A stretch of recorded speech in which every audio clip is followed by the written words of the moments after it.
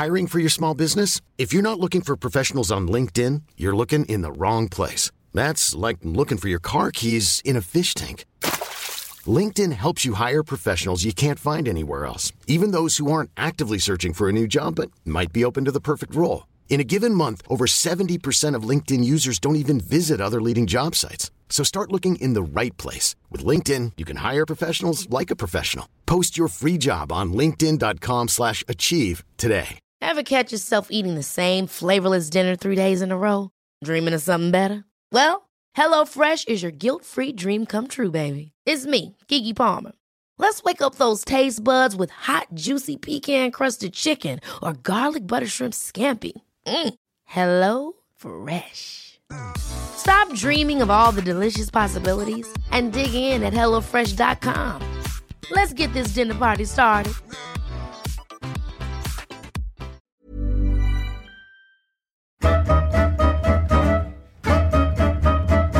Hon kommer ifrån Viksjö, Järfälla. Hon är en av de största i svensk damfotbollshistoria.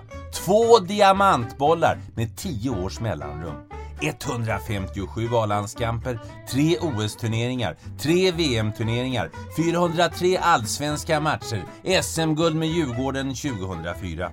I Holmgren möter avsnitt 176, Kristin Kikki Bengtsson. Vill du komma i kontakt med mig så går det bra via Twitter, Niklas_Holmgren, hemsidan niklasholmgren.nu eller Facebook-sidan Holmgren möter. Kikki Bengtsson, god lyssning.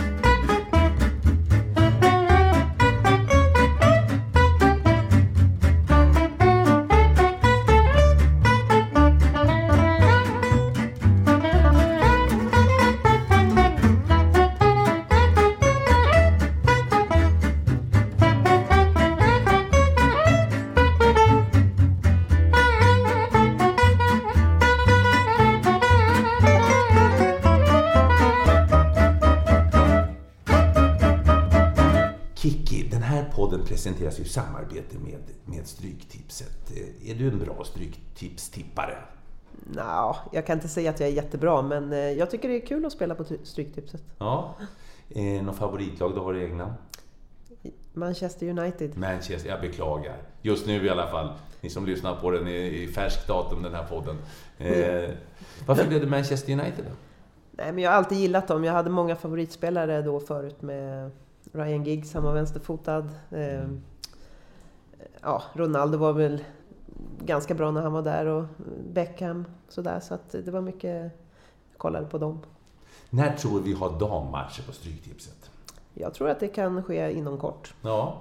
Kanske till nästa säsong. Ja, man vet aldrig. Ja, och även i England nu så har ju damfotbollen vuxit. Jag tittade på BBC i morse innan jag åkte hem från England. Det visar de highlights från det var Arsenal och Manchester City och andra matcher och talade om, så att det växer ju jättestort, eller fort utomlands också. Ja, det gör det verkligen. Men du kommer heja på Manchester United när det är damfotboll också då, eller? Nej, det kommer jag inte göra. Du har inte skaffat dig någon lag där än i England? Nej, det har jag inte gjort. Det är lite för ungt än. Men du vet att det är alltid kryss i match 13 i alla fall? Det vet jag. Ja, mycket bra. Gerd Kristin Bengtsson, född den 12 januari 1970 i Viksjö, Järfälla kommun. Tjenare Kikki. Tjenare. För det är så du kallas, eller hur? Ja. Hur är läget? Det är bra. Ja. Du är tränare nu ju. Ja. Jag börjar skola om mig nu till tränare. Så att nu har jag skrivit på för Tyresö ihop med Victoria Svensson. Var det självklart när du under din karriär att du skulle bli tränare efteråt, eller någonting som har vuxit fram? Det har nog vuxit fram. Man tänkte inte så mycket på det när man var yngre. Då körde man på. Jag tänkte väl kanske inte att karriären skulle ta slut någon gång. Ja, den blev väldigt lång. Den blev väldigt lång.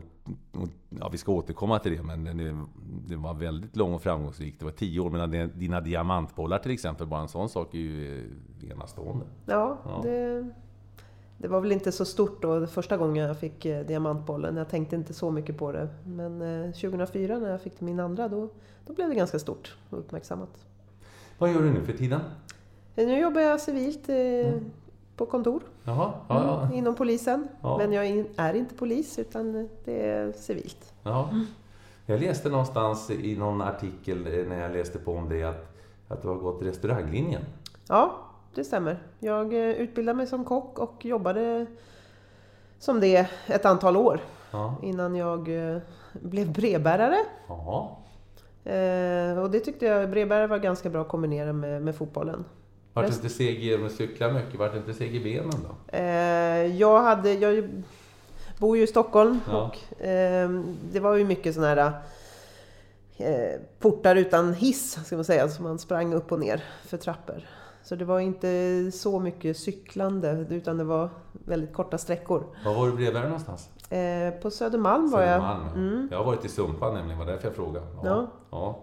Men sen har jag varit på fler ställen efter det, men jag började på min brevbärarbana på Södermalm. Annars är vi uppväxta, du och jag i samma förort. Ja. Ja, jag är 4 år äldre än dig, men jag hade hört talas om, eller jag hörde talas om Kikki Bengtsson redan när du var väldigt ung. Du har alltid varit en supertalang. Ja, nu är du lite äldre, men alltså, det var redan från början, inte så att du var kändis redan som liten för att vara duktig. Ja, då var jag ju mer forward så att jag gjorde väl ganska mycket mål och det uppmärksammas ju mycket mer än när man är back, även där man är liten. Så att det blev ju en hel del mål då och spelade även Sankt Eriks cupsfinal 2 gånger. Tyvärr förlust, så att jag har inte vunnit Sankt Eriks cupen, men vilka var det som stod i vägen då för er? Samma lag, Täby. Ja.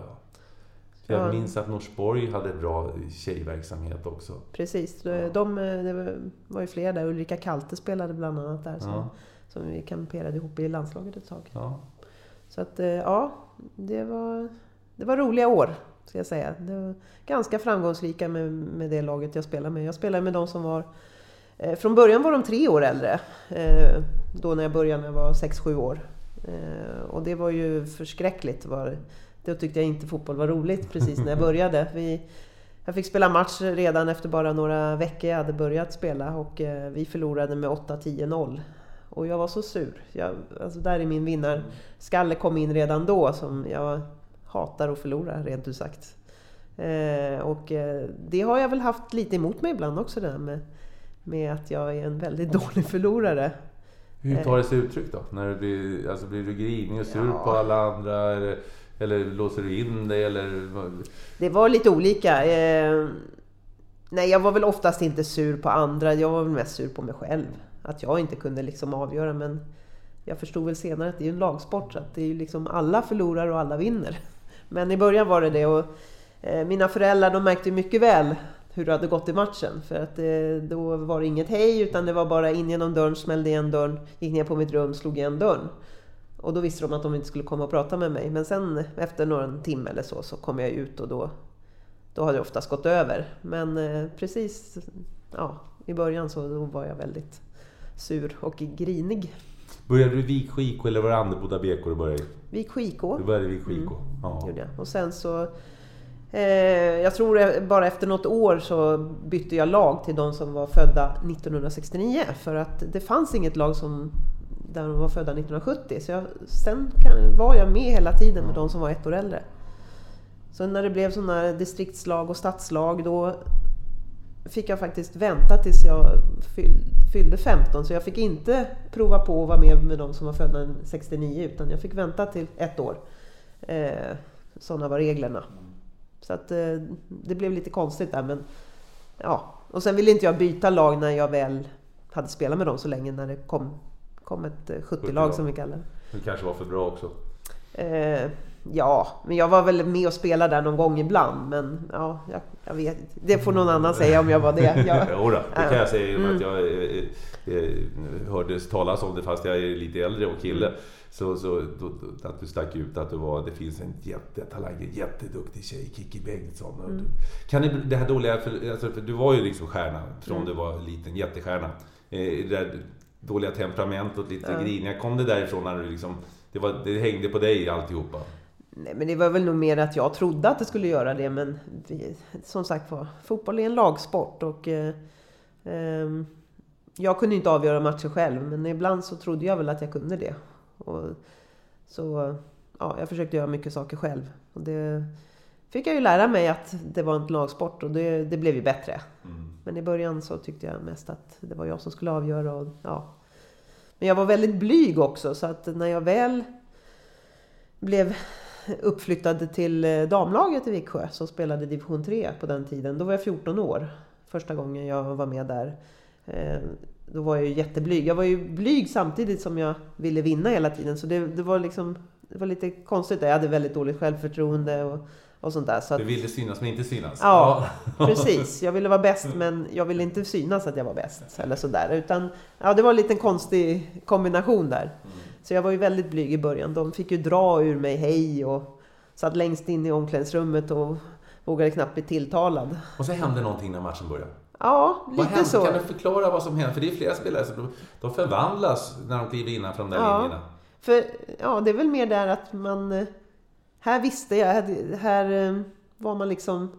Här kunde man sin sak. Utanför det här sociala och säga hej och vara artig. Det kanske inte var liksom riktigt det man...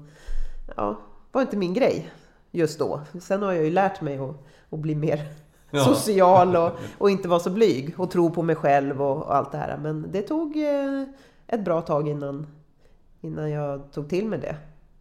Trots att du var så duktig? Ja, jag hade svårt att ta till mig liksom. Folk sa att du var duktig, men jag vågade, inte jag duktig. Så där blev det lite sådär. Du kunde ju se att man har gjort 5 mål i en match till exempel. Ja, men jag har väldigt dåligt självförtroende ändå, sådär, självkänsla. Och det var konstigt, men sen har väl det blivit bättre och bättre med åren. Men det tog lång tid. Så att det var väl mest... När hände det då? När kände du att jag duger, jag kan ju också snacka.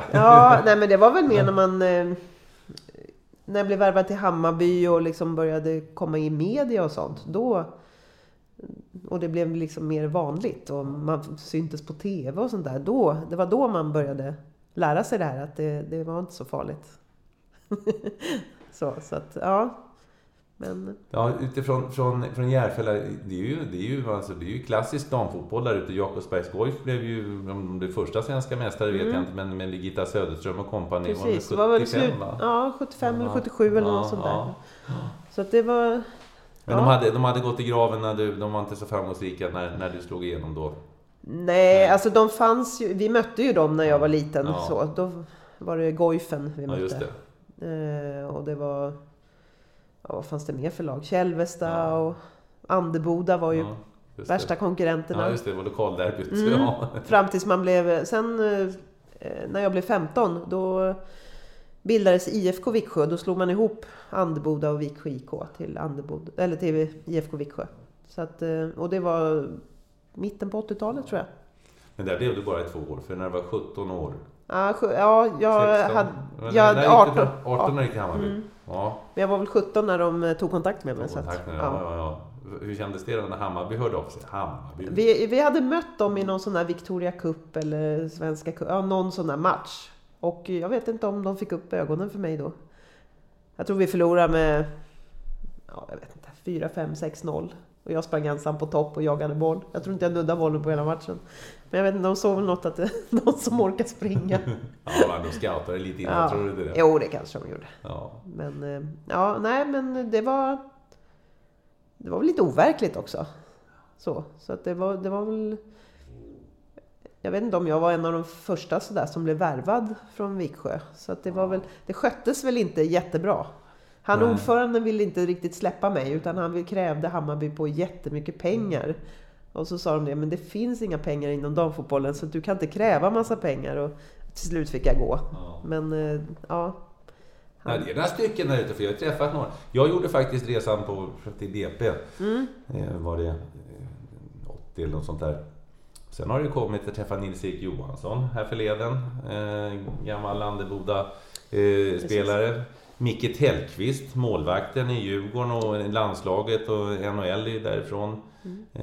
Sen har vi ju bröderna Kronvall också. Men de valde ju hockeyn också, så att det finns ett gäng där utifrån som har vandrat den vägen. Men Nisse och jag, vi har väl egentligen spelat i samma förening ett tag i IFK Viksjö.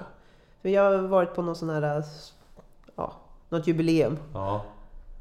Har vi varit faktiskt på samma ställe. Så att, Ni känner till det och samma Ja. bakgrund. Ja. Hur var du i skolan då? Jag var väl medel. Jag var ingen... Vissa ämnen ska jag säga. Vilka då? Vilka var favoritämnena? Det var nog idrott Ja, såklart. Eller gymnastik förstås. hette det ju då. Ja. Gymnastik. Men sen gillade jag geografi. Det var ju bra det, för du skulle ut och resa sen visade sig. Ja. Och historia gillar jag jättemycket. Hemkunskap faktiskt. Ja. Ja, och men jag tycker det var ganska kul med kemi och så. Och vad hade jag mer? Men matte tyckte jag var ganska kul ändå. Så. Det var rätt många ämnen då. Ja, det var medelbetyg ska jag säga. Men det var ju siffersystem på den tiden. Ja. Vilken skola gick du i högstadiet? I högstadiet gick jag i Fjällenskolan. Ja. Och så... alltså, du var ju som sagt jätteduktig. Men ändå, damfotbollen var ju inte alls lika utvecklad som den är idag. Jag säger att man skulle bli proffs då. Det fanns ju inte som damfotbollsspelare egentligen. Det var ju nästan på den tiden då allsvenskan fortfarande för herrar var semiproffsliga. Vad hade du för funderingar kring fotbollen och det när du var i den åldern? Minns du det? Från början var det nog att då ville jag ju prova på alla möjliga idrotter. Så jag provade på basket, jag ville spela bandy. Men det var svårt att hitta något lag med bandy. Jag tror det var AIK hade väl någon bandylag här i Stockholm. Men det blev aldrig av liksom. Och, så ville jag åka skidor. Så jag skulle vara med. Vi har ju skidbacka, eller slalombacka. Bruket, ja. Så där så var jag med på några träningar. Men det var försäsong så då var man inomhus och sprang. Ja. Så jag kom aldrig med när man skulle börja åka skidor utomhus. Då hade jag redan slutat. Innebandy tyckte jag var jättekul också. Men sen så blev det mer och mer fotboll. Och jag ville väl bli bäst, det var väl det jag... Vad var det inställningen? Det hade inte spelat någon roll vad du hade valt egentligen. Det hade varit samma fokus. Jag vill bli bäst i det jag gör. Eller jag vill bli väldigt duktig ska jag säga. Vissa saker vet jag att jag inte kan bli bäst på. Men fotboll vill jag bli bäst på. Och hur det var liksom sådär, det vet jag inte riktigt. Det var bara att jag ville bli bäst. Och vad det innebar, det var kanske inte riktigt. Men jag ville bli bra. Jag måste fråga dig, jag vet att din pappa var AIK-are. Han tog det på AIKs match när ni var på Hovet och liknande. Och du blir Hammarbyare. Trots att du är uppväxt där ute, det är ändå nordvästra Stockholm. Det är ju inte Hammarbyland direkt sådär naturligt. Vad var det som gjorde det? För som sagt... Nej men vi gick väl mest på hockey tror jag det var. Så att det var inte så mycket fotboll utan...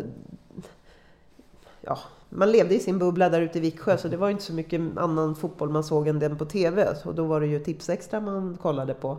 Jag tittade på väldigt mycket fotboll när jag var liten. Så Tipsextra var verkligen... Den var helig på lördagar. Då skulle jag titta på den med pappa. Men sen visade de ju inte så mycket fotboll. Och sen så blev det väl att den här Sankt Erikscupsfinalen, den gick på Söderstadion. Så det var liksom lite där det började så här, kanske vi fick någon biljett till Hammarby-match. Och sen var det liksom, och jag tyckte Hammarby var ju väldigt bra där i början på 80-talet. Ja, just det, finalen 82 mot Göteborg precis. Till exempel. Ja. Och jag tyckte väl de spelade rolig fotboll. Så. Det var lite klackar och det var lite, sådär. AIK tyckte jag, det var... Jag vet inte, det var bara, Hammarby kändes rätt. Men ändå var ju pappa... men det var hockeyn och Hammarby hade ju inte direkt något hockeylag sådär.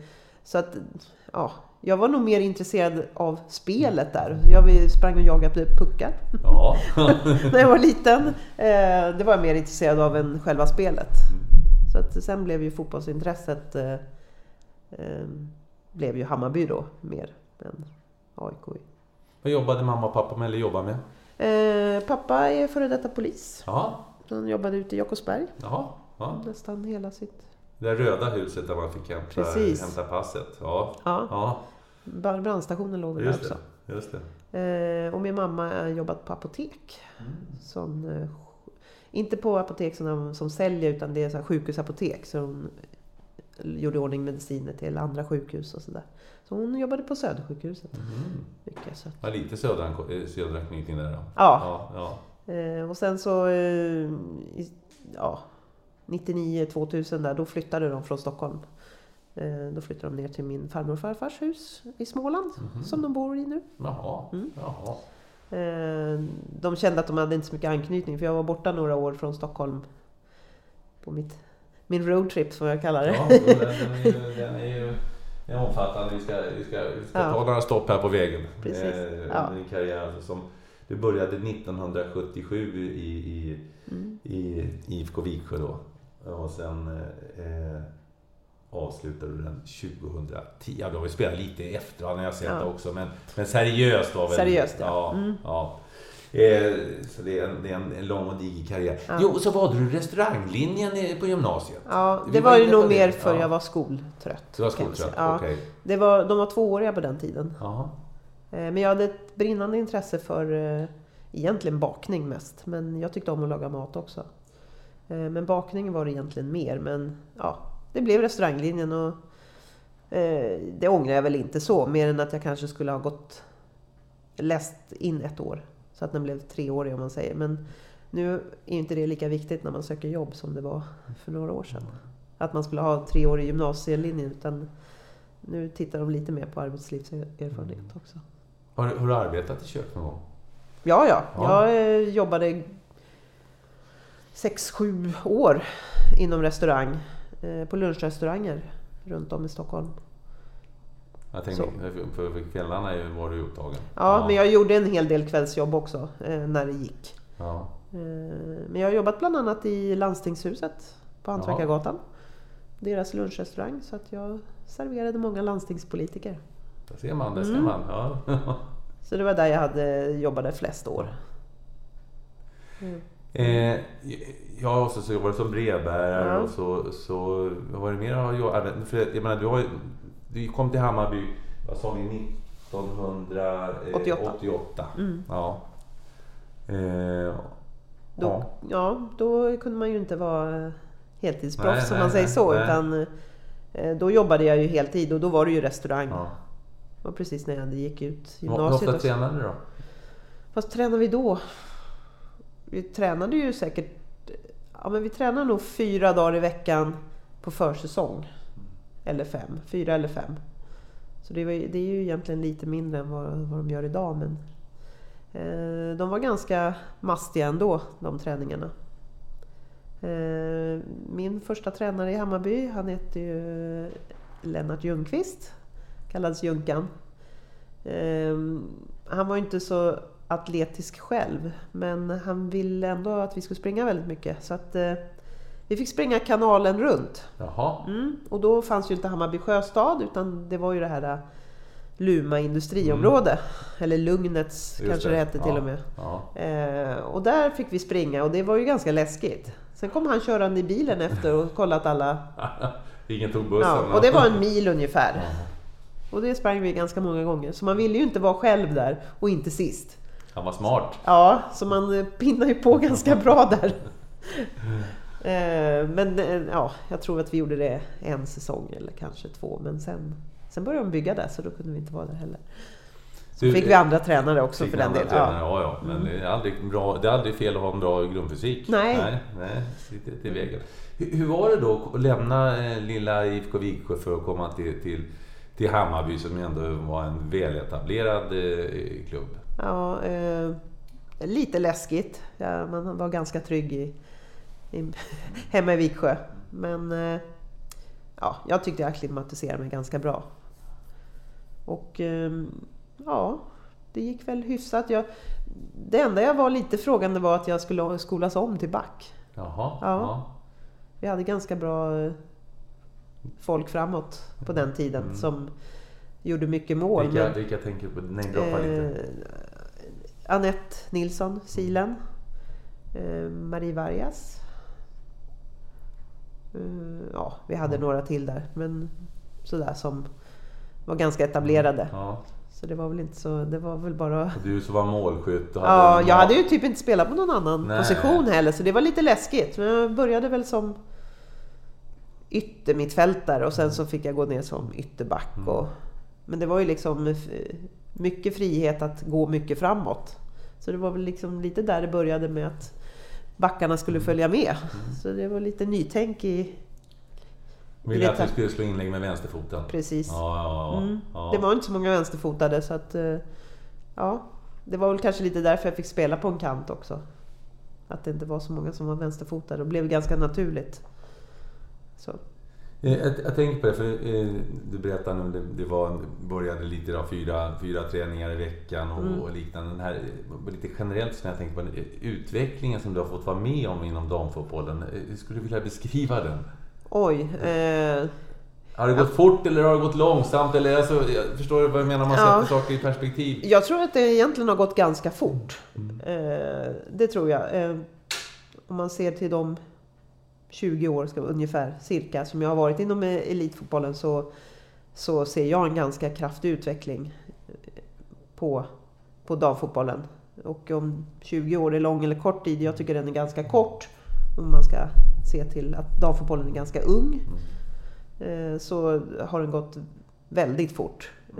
Och det är ju både med teknik, viss del fysik också. Jag tyckte vi ändå var hyfsat tränade, men som sagt var, det är fler som är bra tränade. Förut kunde det vara liksom 4-5 som var bra och sen var det 4-5 som kanske var mindre bra tränade i rent fysiskt. Men nu tycker jag liksom, nu är man jämnbra i fysiken, liksom alla.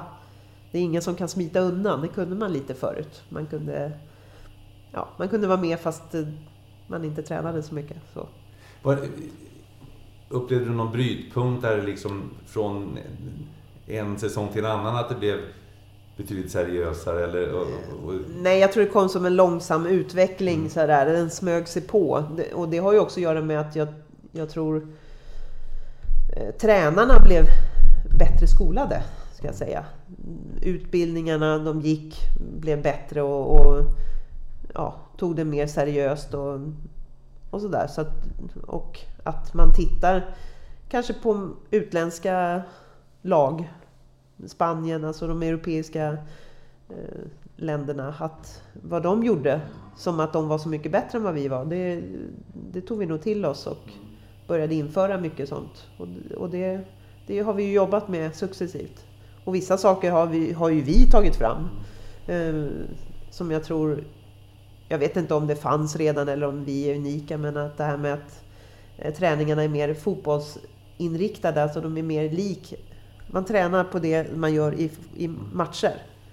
Både det här med styrketräning, att man gör sådana övningar som man gör när man springer. Man använder armarna och på ett sätt. Så då kan man säga att den utvecklingen gick hand i hand med herrfotbollens utveckling. Det blev ju samma sak där, att när springa skogen så inte av blev det mindre av och mera träning på planen. Ja, och om vi har, på något sätt så har vi ju blivit bättre.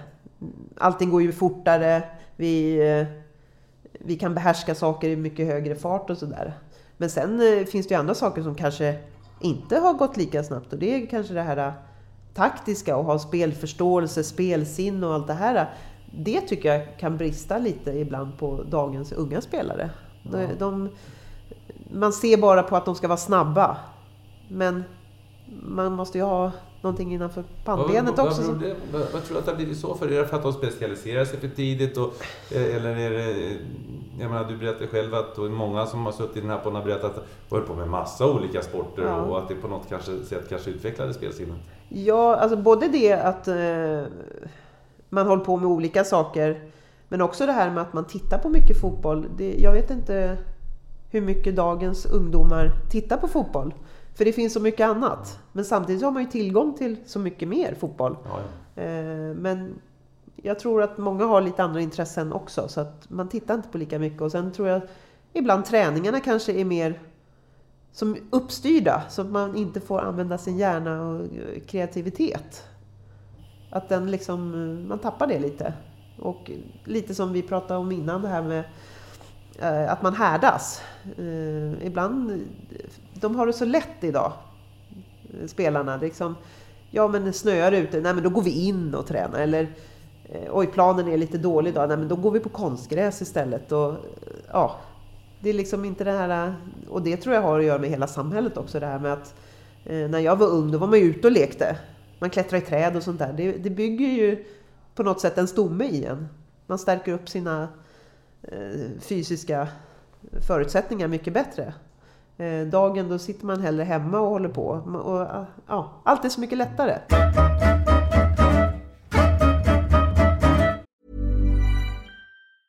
Even when we're on a budget, we still deserve nice things.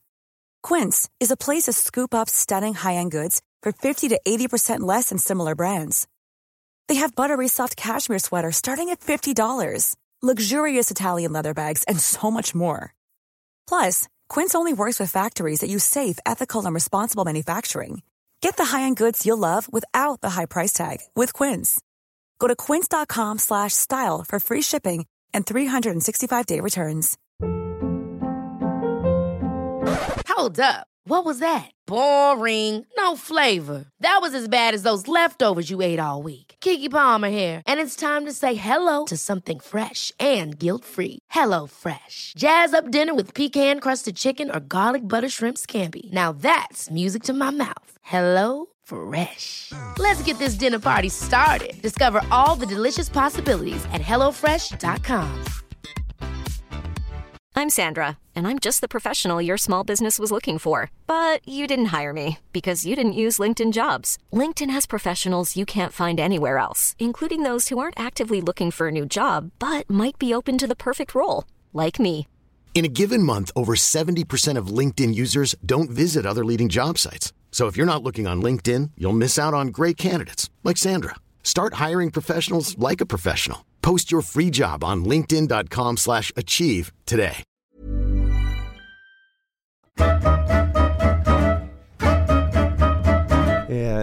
Vilken förbundskapten var det som gav dig A-landslagsdebuten?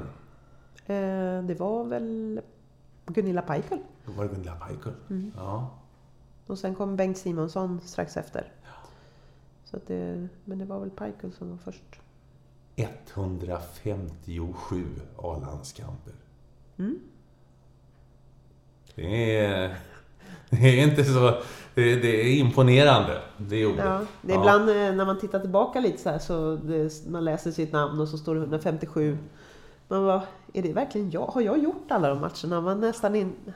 Man fattar inte att det har blivit så många. För vissa matcher, allt det här smälter ihop. Så man kommer ju liksom... Det blir jobbigare att komma ihåg de här åren. Utan allting bara smälter ihop. Och så har man höjdpunkter och... Ja, höjdpunkterna. Vad är höjdpunkterna? Du har ju varit med... Jag ska säga till nu. Alltså det är 4 EM.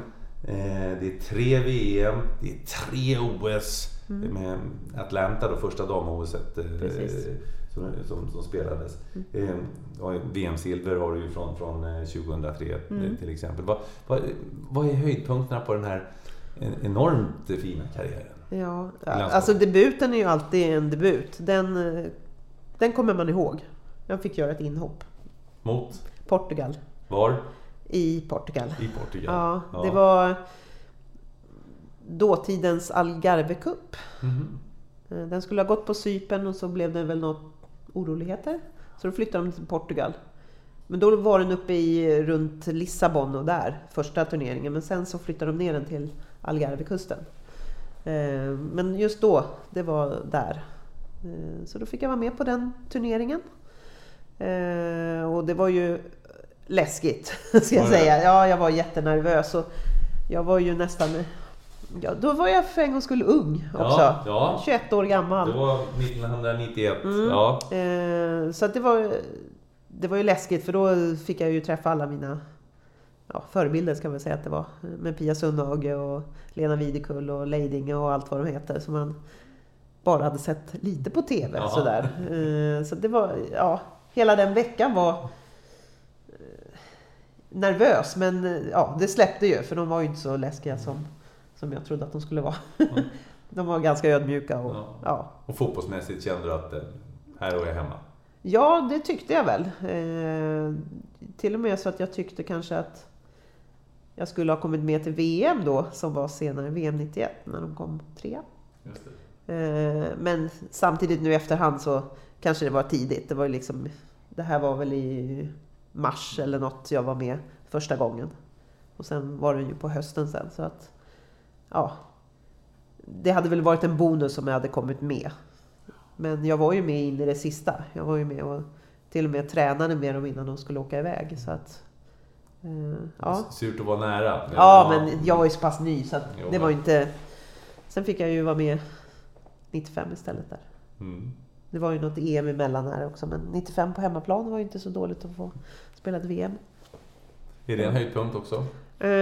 Ja, alla mästerskap som har varit på hemmaplan, det har ju mest varit EM då, men just VM här, det var häftigt. Så att det är väl också, jag har ju höjdpunkter egentligen hela tiden. Har du någon sån här match då som du, från den här, för vi kan ju inte gå igenom alla 157 landskamper och de kan du näppeligen minnas eller allihopa, som du sa, de flyter ihop, men är det någon sån här match du känner, wow? Ja, men det är såklart finalen 2003. Det är väl både den som jag kommer ihåg bäst och mitt sämsta minne också, eller vad säga, mitt olyckligaste, eller vad ska man kalla det, när vi förlorar. Ja, det var ju som en genombrott för damfotbollen. Ja. Det var helt plötsligt så, den här uppslutningen. Precis. Hur märkte ni av det? Vi märkte faktiskt inte så mycket. Vi hade ju kommit överens om att vi inte skulle läsa tidningar när vi var där borta. Och vi fattade väl inte det förrän vi var på väg hem, att oj, vi hörde om det var 3,8 miljoner som hade tittat på finalen. Ja, och sen all den här uppståndelsen som var på när vi landade med JAS-planen som flög med oss från norska gränsen och till Arlanda. Och, ja, det här med Kungsträdgården, hela resan in till Kungsträdgården när vi åker på en sån här buss med avtagbart tak, kan man säga. Just det. Ja. Och att det var så mycket folk som stod och vinkade i fönstren och ja, nej, det var ofattbart. Ja, men ni chockade? Ja, jättechockade. Så mycket publik var det inte på de allsvenska matcherna. Nej. Är inte heller för den delen, men alltså det så helt plötsligt. Ja, nej, det var en overklig men helt fantastisk känsla var det. Så det är liksom hela den resan. Men vi var helt oförstående när vi var där borta. Det var liksom när de började berätta att typ hela Sverige stannade för att nu skulle finalen gå. Man bara, va? Hur reagerade ni då? Nej, det var... Men vi fattade inte. I och med att vi inte skulle läsa tidningarna heller så var vi ju helt nollställda, ska vi säga. Men vi började liksom fatta när vi var på väg hem att vi ändå hade gjort något stort. Men vi var ju så fruktansvärt besvikna efter finalen. Det är en av de största besvikelserna. För att vi då ett par år innan hade mött dem i EM-finalen. Och förlorade i förlängning i samma minut. Andra förlängningskvarten, minut 8 eller 10 eller något sånt där. Gör de målet. Kändes det? Berätta. Alltså den känslan då i EM-finalen, den var ju såklart jättebesvikelse. Men när man får uppleva samma i en VM-final. Det är tufft, ska jag säga. Och sen har jag ju mött Tyskland i en EM-final till, där vi förlorar. Vad är det med Tyskland? För det är stora bogey-teamet. Det är som när ni börjar bli... det blir alldeles knasigt varenda gång. Ja, fast jag tycker ändå finalen 2003 så gör vi ju allt rätt. Och vi har flest chanser. Men på något sätt så... Ja, jag vet inte om det är något psykologiskt som det börjar sätta sig i huvudet. Ja, är det? Är de svåra att möta tyskorna? Tyskorna är svåra att möta, det ska jag säga. De har vi tufft mot. Vi har ju ibland har vi haft lättare mot USA, fast de egentligen är bättre. Men Tyskland, de är svårspelare. Den passar väl inte oss riktigt på något sätt. Det är svårt att förklara. För vi mötte dem ju sen året efter i OS 2004 och förlorade tredjeprismatchen. Som också är så här surt för att det hade varit häftigt med en OS-medalj. Ja, just det. Ska vi det sämsta minnet då. Jag har grävt fram en sak, men du vill se om det är det du tänker på. Det var proffs i San Diego och skulle åka hem. Det var lite tidsskillnader. Ja. Vet du vilken match jag tänker på? Ja, det var säkert Norge vi mötte Norge. i en det blev utbud efter 30 minuter gråtandes. Ja. Om man bor i San Diego och åker till Norge så vet man att det är 9 timmars tidsskillnad. Och det betar man ju inte av på 3 dagar, den tidsskillnaden. Man är ganska jetlaggad. Gjorde helt suveräna träningar. Alltså, jag tror aldrig jag varit bättre. Det gick så bra på träningarna de här 2 dagarna eller vad vi var innan. Så kom vi till matchen. Och det är bara total kollaps. Alltså jag var så dålig. Vad hände? Missade du bollen eller vad är så? Nej, men jag tror alltså fel håll eller vad gjorde du? Ja, nästan. Ja. Nej, men jag tog väl helt slut. Alltså jag orkar väl inte. Det var jag liksom feltajmade överallt. Så Marika, hon tog mig av banan. Det här var väl inför VM. Det här var ju 2001 det här. Ja. Det var då skulle vi spela. Vi skulle spela EM då, ja. Så då var det var så här nära, alltså som millimeter att jag inte skulle kommit med. Hon fick tjata på resten av staben och säga att du skulle vara med. För att hon förstod väl att det var liksom, det är ganska tufft att åka hem och spela en match och så ska man prestera, och det var ganska tufft borta i USA första månaderna också. Rent ställa om sig hur de hade allt där. Det är ganska annorlunda gentemot Sverige, ska jag säga, med uppbyggnadsträning och sånt. Det var den gamla skolan. Det var springa väldigt mycket. Springa. Ja. Och inte alls samma struktur i spel och sånt där. Det var tufft. Och så kom jag hem då, så gjorde jag ändå bra träningar och så gör jag en sån här riktig plattmatch. Så att jag förstod att de bytte ut mig, eller det hade jag nog själv. Om jag hade varit förbundskapten så hade jag också bytt ut. Men du är jätteledsen förstås. Ja, men det var och hela vägen från San Diego och blev just efter en halvtimme. Va? Jo, men alltså jag var så dålig. Och det var liksom, nej men vi kan ju inte ta med henne till EM. Så här, och sen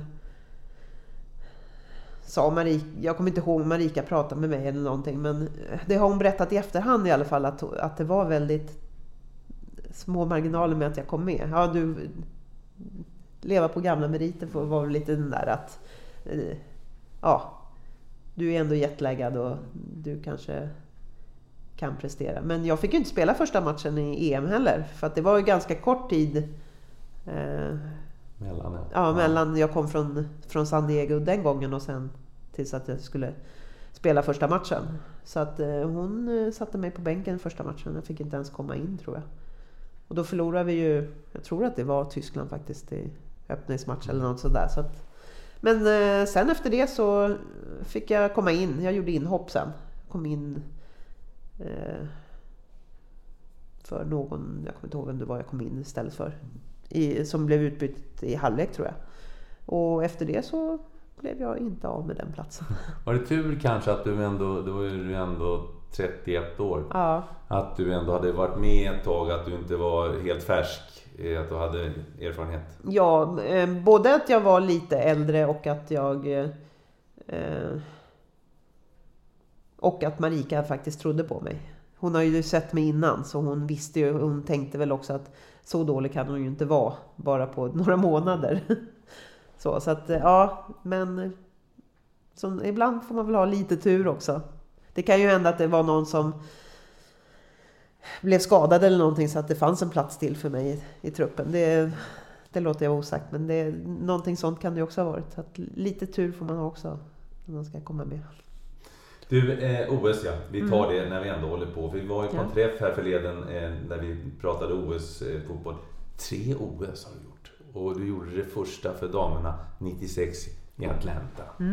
Berätta, hur var det att få komma till ett stort OS? För OS är det ju största för damerna alltjämt. Hur var det? Det var ganska overkligt och som sagt var väldigt stort. Vi fick... Själva fotbollsturneringen gick ju inte i Atlanta. Utan den gick i Florida. Mm. Så att vi fick ju byta delstat. Det är ju Georgia som är delstaten i Atlanta. Där. Det vet du som kan din geografi. Ja, just det. Där fick jag läsa på kanske. Nej, men så att vi var i OS-byn, om man säger, i Atlanta bara några dagar. Och det var flera dagar innan OS skulle börja. Så det var ju typ bara vi som bodde där. Så att man fick väl ingen riktig OS-känsla på det. Och sen åkte vi ner till Florida. Och då hade de gjort som mini-OS-byar där. Så att vi var på samma ställe som herrlagen som spelade på det stället där vi var. Så att ja, vi åkte ner och så spelade vi vår match. Och det var ju 2 dagar innan invigningen. Så invigningen fick vi titta på en liten tv. För att sen var det ju bara någon dag tills vi skulle spela igen. Det var väldigt komprimerat, fotbollen och så att ja, och det gick ju inte så bra resultatmässigt. Jag vet inte. Vi hade ju precis haft vårt hemma VM där vi åkte ut i kvartsfinal, så vi hade väl ganska höga förväntningar på oss ändå att vi skulle gå långt, men nej, vi presterade inte alls bra i den turneringen, så att den vill man nästan glömma.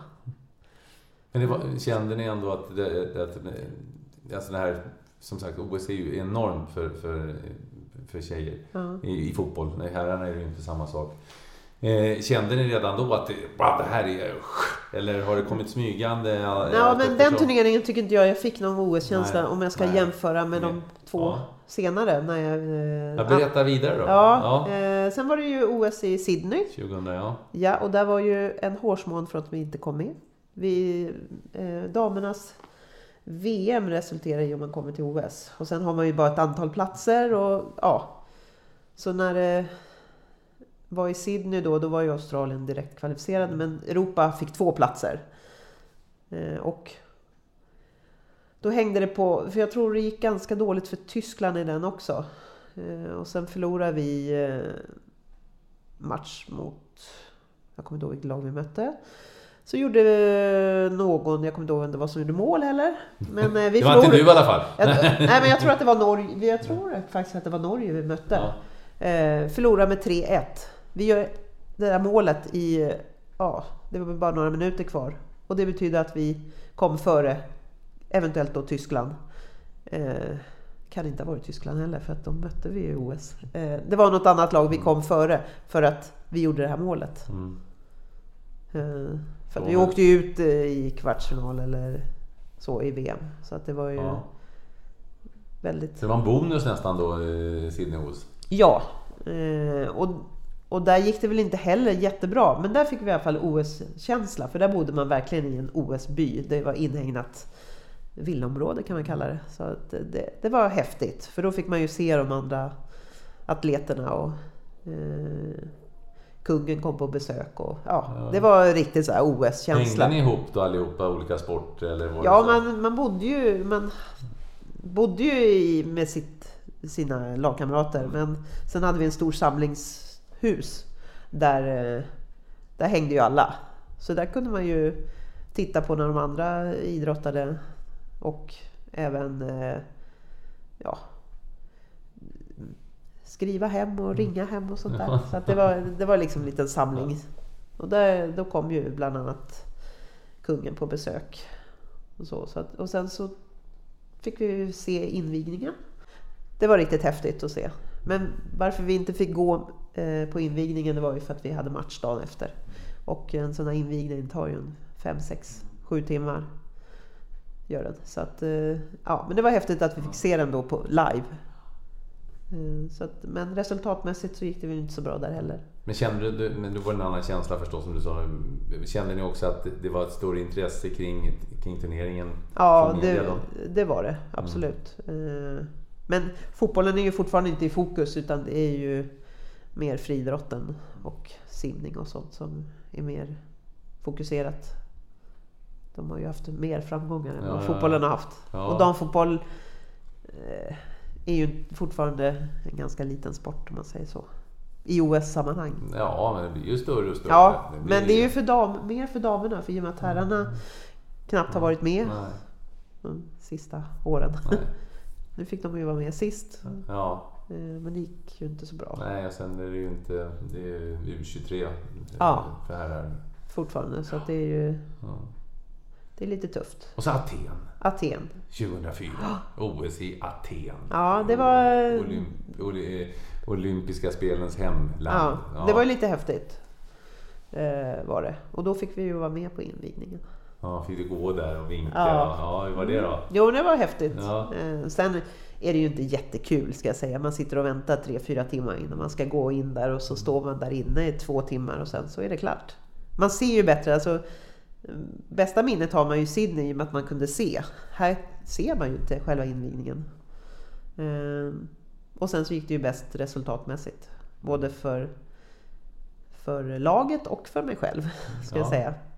Berätta. Nej, men det gick väl riktigt bra. Det var ju också efter VM 2003. Så att vi var väl inne i en ganska bra trend. Och mycket intresse och ja, det var lite mer fokus på oss då. Och det gick ju hyfsat ända till tredjeprismatchen då. Tyvärr. Tyvärr. Tyskland. Ja, Tyskland. Ja. Detta Tyskland. Ja. Nej, men det var häftigt. Och sen så var det ju många... Det var ju lättare att folk kom på besök från Sverige också, som man kunde träffa lite utanför.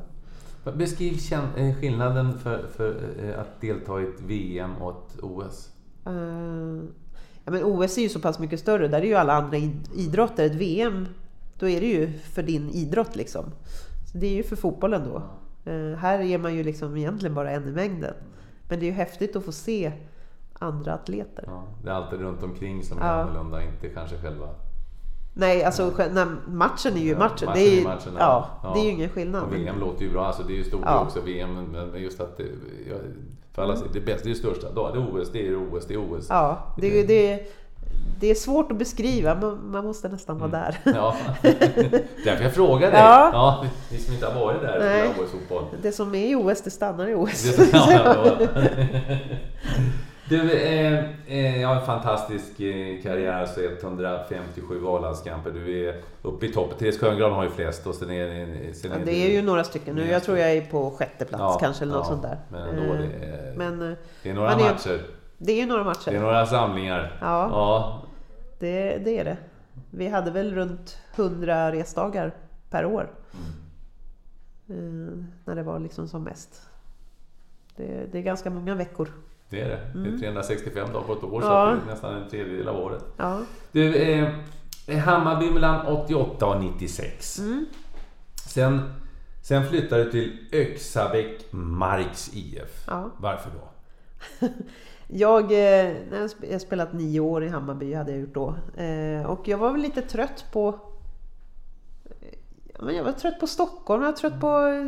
Jag behövde något nytt. Sådär. Det var liksom, man trampade på där. Vi var ändå ett hyfsat bra lag i Hammarby, men vi kom aldrig riktigt ända upp. Vi kom 2 någon gång och vi vann Svenska cupen några gånger och lite sådär, men inte riktigt. Och jag bara kände att jag behövde något nytt, och då var ju Öxabäck och Jitex de dominerande lagen där borta, och de ringde och frågade. Och då blev det Öxabäck. Jag kunde lika gärna ha valt Jitex egentligen. Det var liksom hugget som stucket. Men jag flyttade ju inte ut till Öxabäck, utan jag bodde ju i Göteborg. Vi var ganska många som bodde i Göteborg, så vi samåkte ut till Öxabäck. Hur långt är det ut till Öxabäck från Göteborg? Hur långt det tar det? Det tar väl någon timme.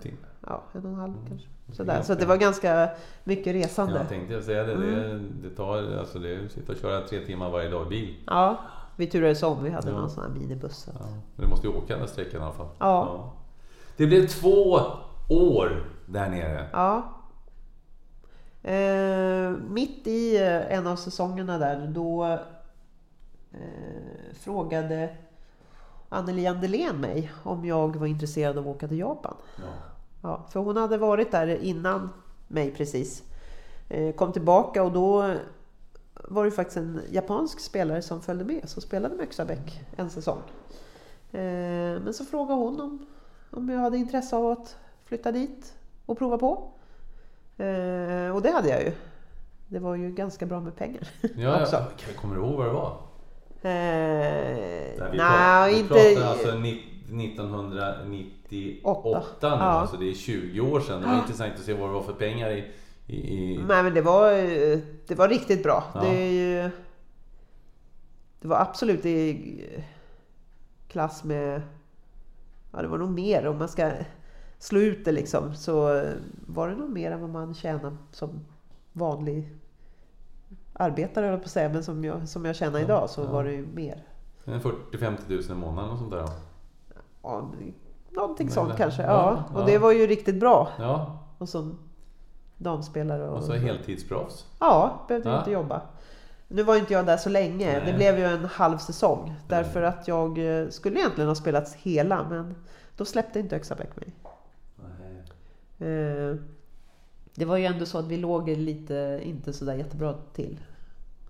Sen åkte jag efter några matcher på hösten. Och då var vi på fast mark. Och så trodde de väl att vi skulle klara oss. Så då åkte jag, och sen åkte Öxabäck ur. Ja, och det fick jag ju höra att... Ja. Svikare. Ja, lite så. Kanske inte själva laget, men det fanns ju folk runt omkring som tyckte att det var... Varför släppte de mig? Men jag tror inte liksom vi kanske hade åkt ändå, även fast jag hade varit kvar. Men ja, det är väl bra att ha någon syndabock. Och du fick ett Japans äventyr och jag vet att du gillar Japan jättemycket. Ja, det gör jag. Ja. Jag har tyvärr inte haft möjlighet att åka dit igen, men jag kommer göra det innan jag lämnar detta jordeliv. Shimizu som ligger någon par timmar från Tokyo. Shizuoka. Ja, eller Shimizu heter. Shimizu heter laget, va? Ja. Och Shimizu heter det så? Alltså själva laget. Det hette Susuyu Shimizu Lovely Ladies. Lovely Ladies, så. De hade ett sånt namn. Alla lagen hade det. Lovely Ladies, så.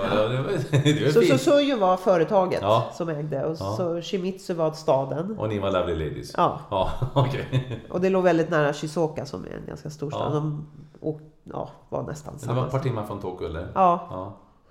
Och du kunde ingen japanska. Nej, men jag fick... Och tränaren var japan. Ja. Och han skulle sätta dig på någon position som du inte alls gillade. Ja, ja det var lite jobbigt där i början. Därför att jag hade svårt att kommunicera med mina lagkamrater. Det var väldigt få som kunde engelska. Hade man hamnat i ett lag som låg i Tokyo, då pratade alla engelska. Men det här låg lite utanför, så att då var det nästan ingen som pratade engelska. Och den spelaren som hade varit i Öxabäck, hon slutade tyvärr spela. Men hon fanns liksom utanför, så att hon hjälpte ju mig lite grann med boende, eller liksom för att komma in i miljön. Det var lite annorlunda. Kan du japanska? Några fraser sådär. Ja, det kan jag. Men jag hade en tolk med mig som pratade engelska då, översatt från japanska till engelska. Men det var väldigt svårt för henne, därför att hon kunde inte fotbollstermer. Nej. Så för mig var det lättare att titta på en skiss när vi skulle träna. För tränaren kunde ju bara japanska. Men så visade det sig att vdn för företaget, han var jätteduktig på engelska. Han kunde fotboll och han hade bott i Europa, och du vet, så att han hjälpte mig att coacha mig i fotbollen där. Och han sa till tränaren att nej, hon ska inte spela där. Jag skulle spela så här inne mittfältare, och det är ganska mycket, man behöver prata ganska mycket. Så hon ska spela forward. Så då spelade jag forward, så jag gjorde ganska mycket mål där. Då var jag tillbaka i mitt. Ja. Så det var väldigt kul.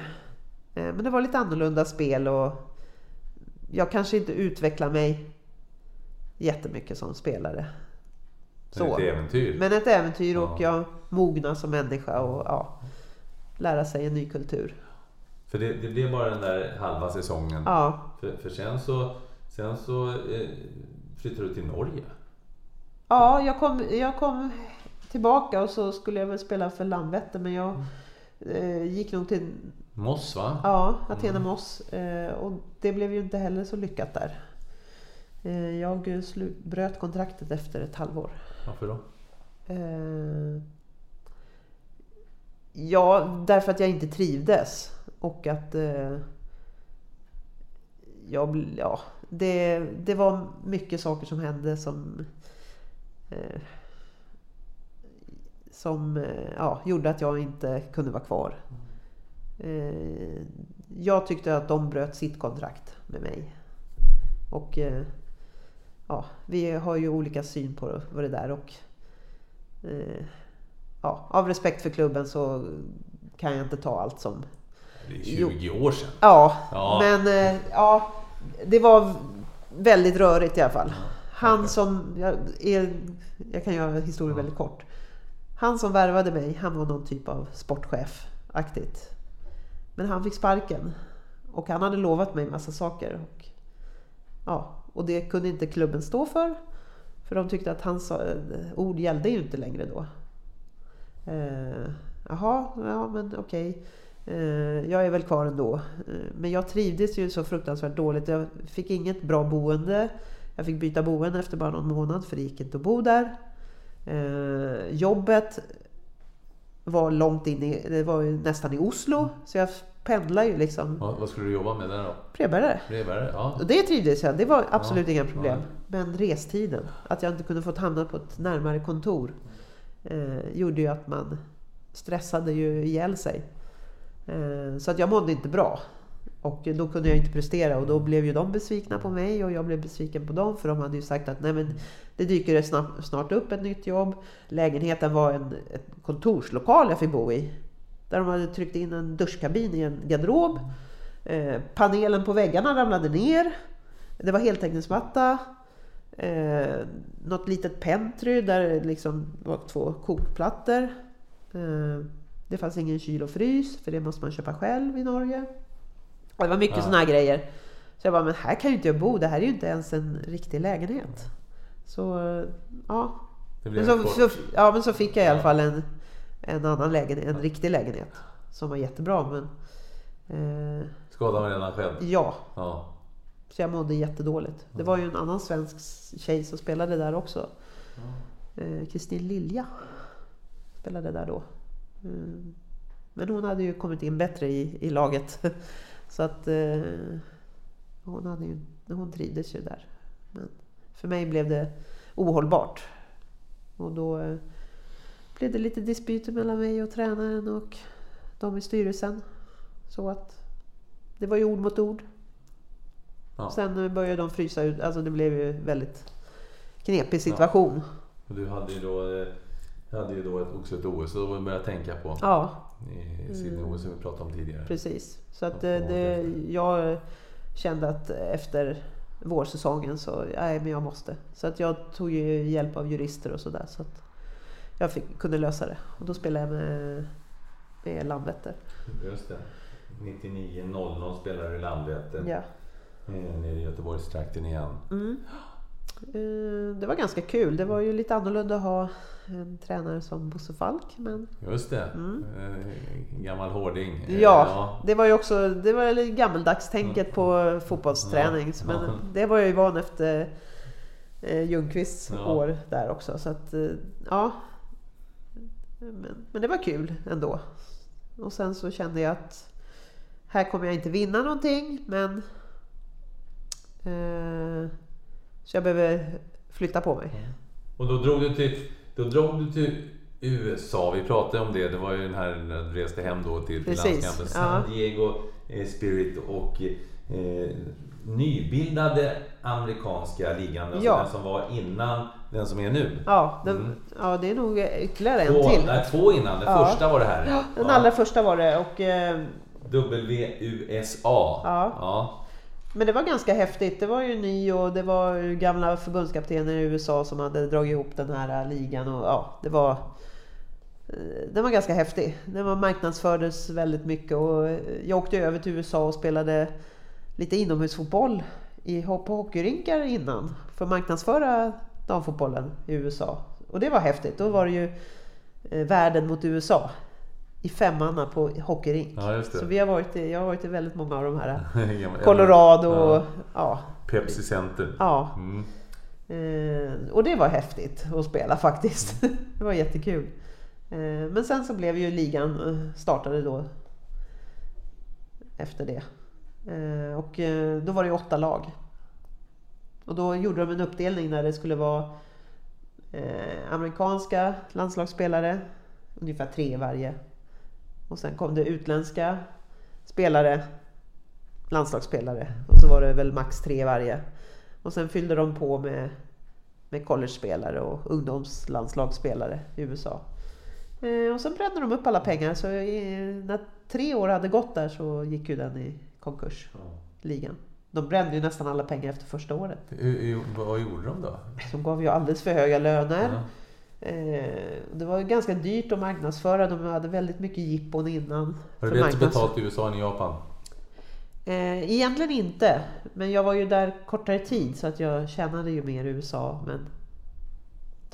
Men om man skulle slå ut det på månadsvis så tjänade jag bättre i Japan. Men det var väldigt bra ändå i USA, ska jag säga. Så att då skulle de sänka lönerna till året efter.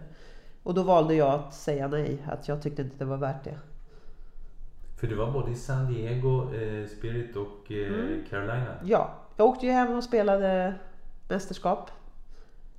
Och sen när jag kom tillbaka, dagen innan jag skulle åka, så ringer de från USA och säger: du, vi har bokat om din biljett, du ska åka till Carolina. Du blev tradad. Precis, som man blir där borta. Det var en overklig känsla. Jaha, men alla mina grejer då? Ja, men du ska spela matchen för ditt nya lag. Och sen så efter det så har du en veckas uppehåll. Och då åker du och packar upp dina grejer. Så fixar vi transporten. Jag bara, okej. Ja. Så att jag och min målvaktskamrat Ulrika Karlsson, som hon hette då, vi blev värvade då över till... Tradade till östkusten. Ja, och så... Bara 6 timmars tidsskillnad. Ja, det var ju positivt. Och så fick de 2 spelare till San Diego. Ja. För det var skador och de behövde en målvakt och de behövde en back eller så. Så att, det är så det funkar också. Men var man för många forwards så får backa. Precis. Så att ingen av oss var väl glada. Varken, det var en norsk spelare, Bente Nordby, fick flytta till San Diego ihop med en kinesisk spelare som hon. Och så fick vi flytta då. Men jag fick i alla fall ihop med en annan svensk. Och sen var Hegerise i Carolina. Som vi kom väldigt bra överens med. Så att henne har jag kvar som vän. Du har kvar henne som vän, ja. Hur var det då? Hur var skillnaden mellan San Diego och Carolina? Vad trivdes du bäst någonstans? Jag trivdes väl bäst i San Diego. För det var där jag började. Och klimatet var bättre i San Diego, ska jag säga. Men jag kom snabbt över det där, så att jag spelade väl klart säsongen. Där.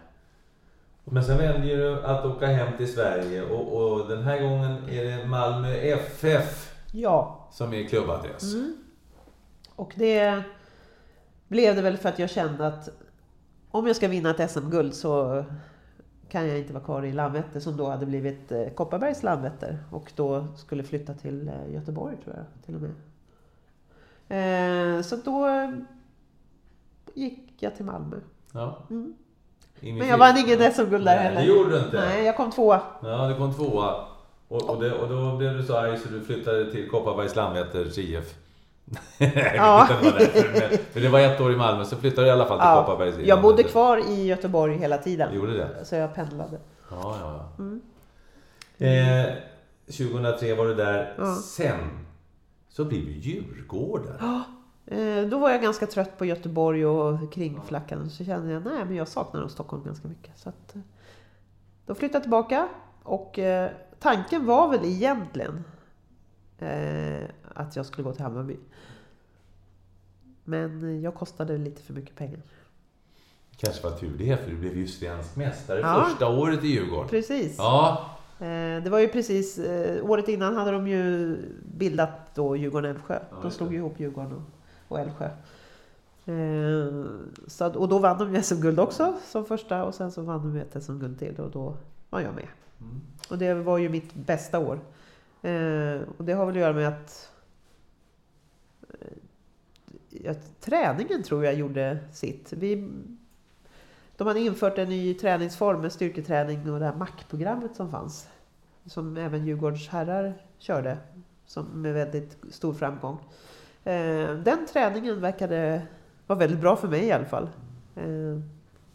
För den gav ju utslag kan man väl säga. Att, så bra har jag inte varit som jag var det året. Och då är du alltså ändå 33 år? 34. 34 till och med? Ja, 34 är det. Ja. Så att det var ett häftigt år, ska jag säga. Ja, du blev ju kvar där i flera år, till 2007. Ja, vi vann ju cupguld 2004 och 2005. Ja. Och sen så gick vi faktiskt till Champions League-final. Just det. Som vi tyvärr förlorade, men mot ett tyskt lag. Mot ett tyskt lag förstås. Potsdam förlorade mot. Men det var ju häftigt ändå. Ja. Så att men det var bra år i Djurgården. Ja. Sen började det bli lite sådär turbulent. Det var många som slutade efter 2007. Och jag kände ändå att jag vill avsluta mina sista år. Och hur många år det skulle bli, det visste jag inte. Men i Hammarby. Du ville det. Hjärtat finns där. Det gör det. Ja. Så det var tillbaka till Kanalplan. Ja. 11,5 säsong blev det i Hammarby. Ja, jag slutade ju egentligen 2009. Ja, men så kom du tillbaka. Ja, de ringde och frågade om jag kunde göra comeback. Ja. Och då spelade jag med division 2-laget i Hammarby.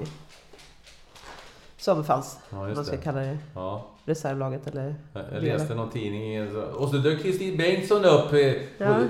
Hon hade ju slutat. Det blev totalt 403 allsvenska matcher. 403 allsvenska matcher. Ja. Och ett antal utomlands. Också, förstås. Men... Det blev en väldigt lång karriär. Kanske lite längre än vad jag trodde att det skulle bli. Du slutade alltså 2010 alltså som elitspelare. Sen har du spelat lite, jag har sett lite inhopp här och där. Jag har spelat med ett lag som heter Södersnäckarna nu de sista åren. Sen 2013 tror jag. Och vi valde ju till årets säsong att gå upp i division 1. Så det är ju ganska högt. Det är ganska högt. Ja. Men i år har det väl inte blivit så mycket i och med att jag har haft lite problem med mitt knä. Så jag har nog gjort min sista match. Jag förstod det här, läste på om det att du hade svårt, det var svårt att sluta. Fotbollen har ju betytt så enormt mycket för dig. Det har den, och jag borde kanske inte ha spelat någonting den här säsongen egentligen, men Vad är det som gör det så svårt då? Du kan nog egentligen fråga vem som helst. Du kan ju fråga Peter Forsberg eller alla de här spelarna som har spelat länge, och det är svårt att sluta, och det behöver inte bara vara fotboll eller hockey, det kan ju vara någon annan idrott också. Vad är det som gör det då? Vad kände du? Många säger ju det här med att de tror att de tappar sin identitet. Jag vet inte om jag tycker det, utan det är ju mer den här, jag hörde en intervju med Kennedy, den här känslan, omklädningsrummet, men bara vara samlad med sina lagkamrater, surret man har i omklädningsrummet, men lagkänslan, det är nog det som är liksom, det blir väldigt tomt. Och nu har jag ju gått över till mer och mer till andra sidan med att bli tränare, och det är inte riktigt samma sak. Även fast jag är med där så saknar jag fortfarande den här känslan när man sitter och snackar i omklädningsrummet. Och det behöver egentligen inte vara något speciellt. Den får man inte på jobbet på det sättet. Jag vet inte vad det är som... Det är svårt att sätta fingret på exakt vad det är, men det är någonting som drar. Och då kanske inte själva spelet fotboll alltid är det som är det viktigaste. Som det är det jag kommer sakna mest. Så egentligen spelar ingen nivån inte någon större roll. Utan nej, du kan spela division 7 hela ditt liv. Du kommer ändå sakna just det här. För det är så unikt. Det är svårt att förklara. Men har man liksom, det är som en andra familj på något sätt. Det är svårt. Sen saknar jag ju absolut att kunna spela fotboll. För man vill ju bestämma själv när man slutar. Ja, du knät nämnde du nu, men kroppen har klarat sig ganska bra ändå. Ja, den har ju klarat sig jättebra fram till egentligen förra säsongen. Jag har ju spelat innebandy väldigt mycket efter jag slutade fotbollskarriären. Då tog jag upp innebandy. Jag har faktiskt spelat högsta serien, fast det här var någon gång på 90-talet. Balrog? Nej, jag spelade faktiskt med Sumpan. Sumpan? Ja. Men sen har jag spelat med Balrog, fast deras C-lag. Jaha, ja. Och sen har jag spelat i Djurgårdens, fast i C-lag eller B-lag eller vad vi ska kalla det. Och sen nu sista innan jag slutade blev Ursvik. Alltså det är ju ungefär samma lag, fast de har hoppat. Balrog lade ner sin verksamhet, Djurgården lade ner sin verksamhet, och sen så blev det Ursvik. Och sen la vi ner för 2 år sedan. Men det var då började jag få lite problem med ena knät. Så var jag inne och rensade lite. Och så tog det något år och sen så, nu fick jag samma problem med andra knät. Så då gick jag in och rensade lite, men det blev tyvärr inte bra. Och där hade jag mer begynnande artros som spökar. Så egentligen så mår jag bra, förutom en liten del i knät. Men det är ju ändå få förunnat att, jag menar, håller du på länge så det är ofrånkomligt att åka på en skada. Till och med Zlatan åkte på den här 35 år, och det är svårt att komma tillbaka i den åldern. Precis, men jag har ju liksom inte haft några jätteallvarliga skador under min... Klarat det bra så. Jag har haft diskbråck. Och sen hade jag bröt näsbenet en gång. Men det är ju såna här små grejer. Nej, det var mot Norge i en träningslandskamp. Hon sprang rakt in i mig. Så här.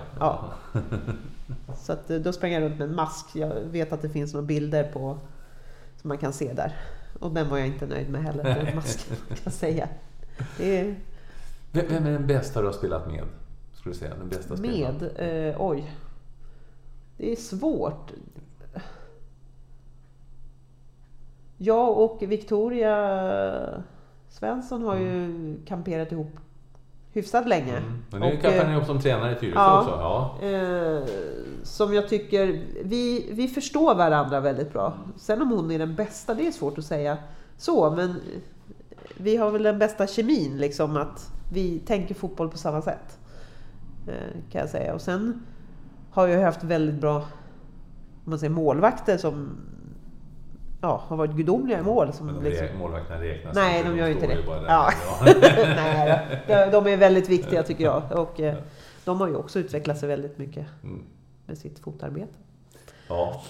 Vem är den bästa du har spelat emot då? Du har ju mött väldigt många skickliga. Det är också så här, det är svårt. Det finns många. Någon som jag tyckte var svår att möta, det var ju Birgit Prins när hon var som bäst.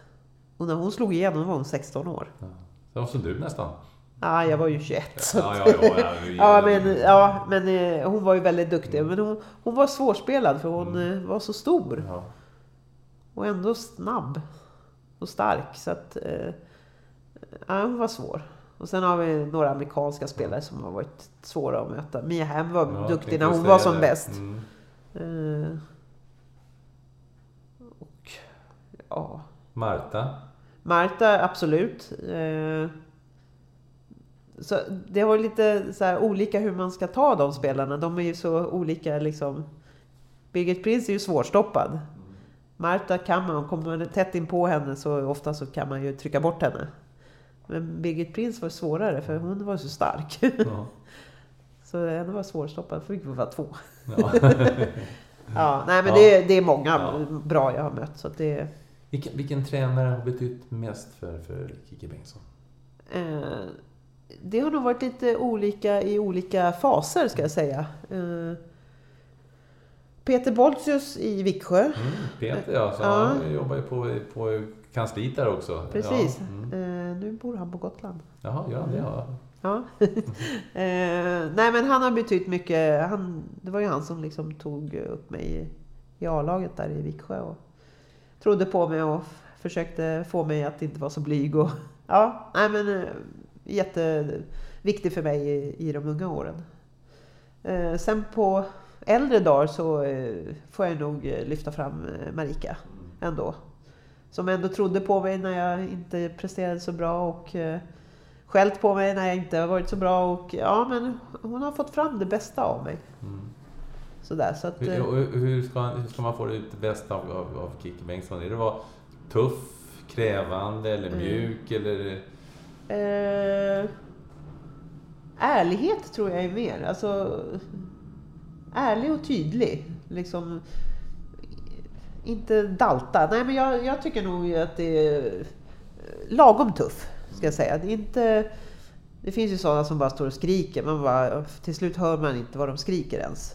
Sådana gillar jag inte. Utan det ska ju vara något konstruktivt som kommer ur. Men absolut så tycker jag det är bra att man ibland kan få höra liksom att nu får du ta skärpare eller sådana grejer. Det tycker jag bara är bra. För ibland blir det lite så här slentrian och då behöver man höra. Man behöver bli väckt.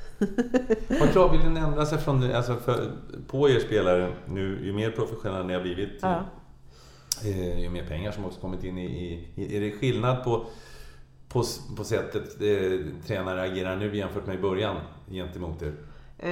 Ja, alltså jag tycker ju tränarna är bättre utbildade så de kan ju ge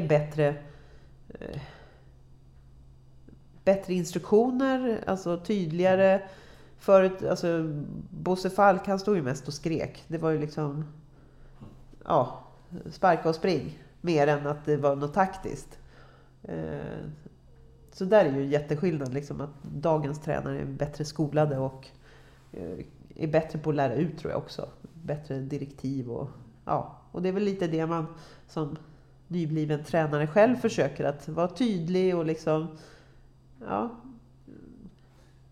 ta fram det bästa ur varje spelare. Tror du att, jag frågade Peter Gerhardsson den frågan.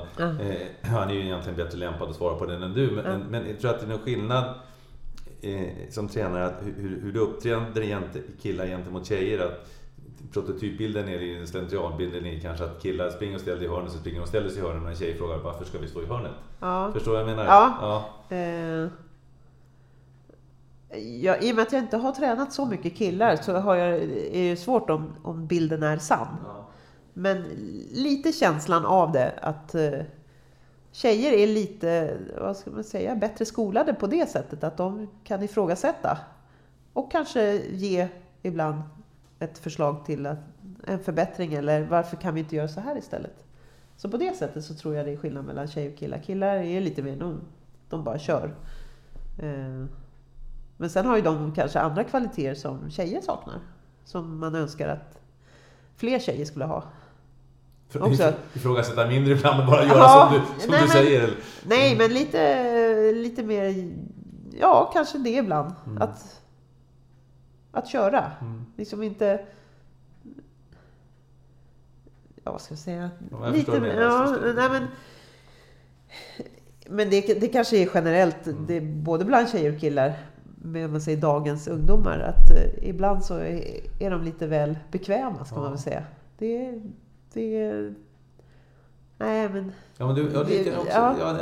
kan vi ta upp för generationsfrågan också, för det gäller ju både killar och tjejer. Alltså att det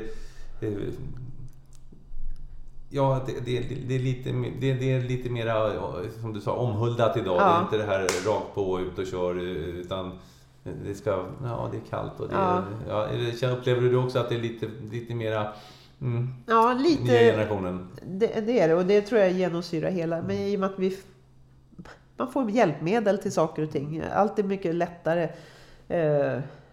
Dagens ungdomar, de blir skjutsade till träningarna. En annan fick cykla till träningen. Men sen kan det ju bero på att det är mycket längre att åka nu och att det är ett annat samhälle. Det är kanske inte lika kul att skicka iväg sitt barn helt ensam på kvällen. Det kan ju också vara sådana bitar. Och att man kanske måste åka buss eller tunnelbana för att komma till dit man ska. Förut var det liksom lite mer lokalt. Jag hade mitt lag. Jag cyklade på 5 minuter till träningen och sen var man där. Men jag satt på buss och tunnelbanan när jag spelade Brandfolken 12 år. Jo, men det gjorde jag också när jag spelade i Hammarby första året. Ja, visst, det var inte så mycket att diskutera om. Fick ta bussen till Jakobsberg och så fick du ta pendeltågen. Precis. Ja. Då tränade man på Stadshagen till 10:30. Ja, du ser. Det fanns bara en uppvärmd plan i Stockholm. Det var där uppe på Stadshagen. Så att det var annorlunda på det sättet. Diamantbollen, vi får inte glömma den. Du vinner alltså din första diamantboll 1994. Bara för lite perspektiv då. Året innan dig hade Lena Widerkål vunnit diamantbollen. Sen vinner du den 94. Sen så dröjer det 10 år. Då vinner du igen. Då hade Victoria Svensson vunnit året innan. Så var Hanna Marklund året efter dig. Men alltså perspektivet på det är generationer, 2 olika generationer. Ja. Verkligen. Jag har spelat, man kan ju säga att jag har spelat med 3 generationer nästan. Jag spelar ju med gamla gänget som är Pia Sundhage och dem. Och sen så spelar jag med min generation ska man säga. Och sen så börjar jag ju toucha på nästa generation lite också med Nilla Fischer och dem. Ja. De började ju komma upp. Nilla Fischer var ju med i Malmö FF då. Då var väl hon 16 år eller något sånt där. Och var med och tränade lite grann med oss. Så att då var man liksom lite där och touchade på det. Seger har jag spelat med och Lotta Schelin har jag spelat med och sådär. Så att man kan väl nästan säga 3 generationer. Ja. Och din generation, det var det Malin Svedberg de här? Det är gräns. Alltså Malin Svedberg också så här. Hon var ju med 91 i VM. Ja, just det var hon och sådär. Så att hon är också touchar i alla fall på 2 kan man säga. Nej men det var ju då vad ska vi säga, Malin Andersson, Pojaren. Just det, Anna. Susanne Hedberg, Ulrika Karlsson. Karo Westberg började komma då. Hon var ju väldigt ung då. Jane Törnqvist, Silla Sandell och det fanns många där som var i den mittengenerationen. Och sen då nästa som det blev några några man har spelat med. Ja, men 94 när jag fick diamantbollen, det var ju inte samma status på det då, tycker jag. Alltså det gäller uppmärksamhet ska jag säga. Status kanske det var, men uppmärksamheten var ju helt annorlunda. Jag fick ju priset i Tipsextra i paus. Fick jag vara i studion där. Ja, så fick jag en skål som den ser inte likadan ut idag som den gjorde då. En skål så, och sen var det 2 frågor kanske och sen var det klart. Då du fick vara med gamla klassiska Tipsextra. Precis, fick sitta där i studion. Kommentera matchen lite grann. Så det var ju lite större då 2004 när jag fick den. Ja, berätta. Man fick ju reda på det några dagar innan. Men det är ju där man ska tänka ut något fiffigt tal och hitta kläder och allt det där. Och det var ganska... Och så hade vi ju vunnit SM-guldet också. Så det var ju ganska mycket uppmärksamhet. Det var mycket då. Som det var för Victoria Svensson året innan. 2003 när hon fick den silverskon eller vad det heter.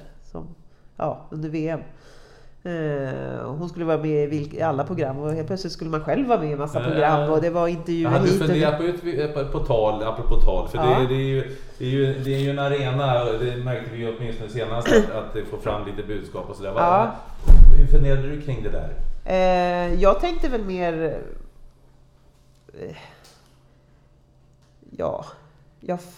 jag pratade väl lite om min ålder gjorde jag sådär lite att men gammal är äldst men det var lite så. Skoja till. Jag skojade till det lite och att då ses vi om 10 år igen då, för att jag hade ju lite där att jag vann ju den för 10 år sedan och nu står jag här och sen då ses vi då 2014. Det var ju nära. Men jag kommer inte ihåg om jag var prisutdelare något av åren, om det var 2014 eller 13 eller 5, någon där så var jag prisutdelare. Skulle dela ut årets genombrott. Och det var ju synd att man inte kunde säga något, för då hade jag kanske sagt någonting. Nu står jag här igen eller någonting. Men det var ju mest skoj. Då var det ju mer som att men då kanske jag står där som tränare 2014. Ja, för nu har det blivit en grej av det där Alltså för alla lyssnare, vad kände du när Lilla Fischer? Det var ju ord och inga visor. Ja, men hon kändes... Ja, men hon kände som hon hade tänkt igenom det. Ja, jag menar, det var, alltså, var det bra timing? Så var liksom så några tycker ju inte det. Nej. Och några blev lite störda på det, men ja. Det är väl bra att vi säger ifrån ibland. Ja. Så. Vi gör det lite då och då. Jo. Men jag förstår väl att herrarna blir lite... De tröttnar ju också.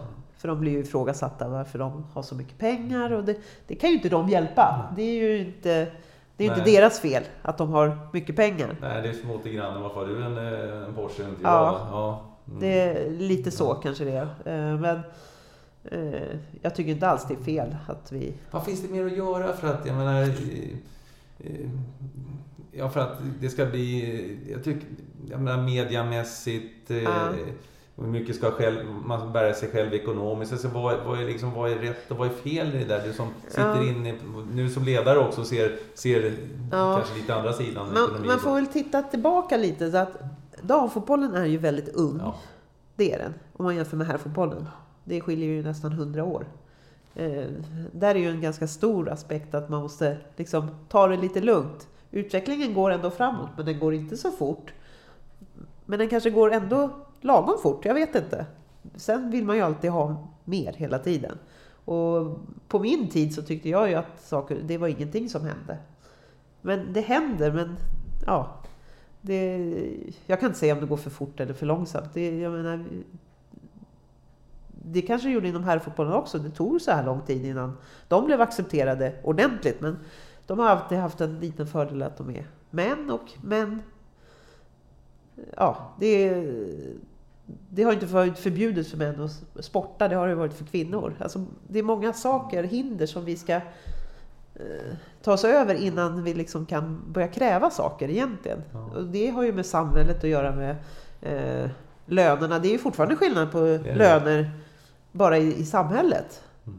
Så det är ju inte så konstigt att det är skillnad inom fotbollen. Och så annars kan man ju också säga att ta de här bästa tennistjejerna. Ja. Friidrottarna. Jag menar, de har ju... Men i vissa sporter så har det ju liksom... har det liksom varit mer accepterat med damer. Men damtennis har ju funnits mycket längre än damfotboll. Ja. Alltså den är ju mycket äldre och mycket jämnårigare med herrtennis. Så att vi är fortfarande så unga. Ja.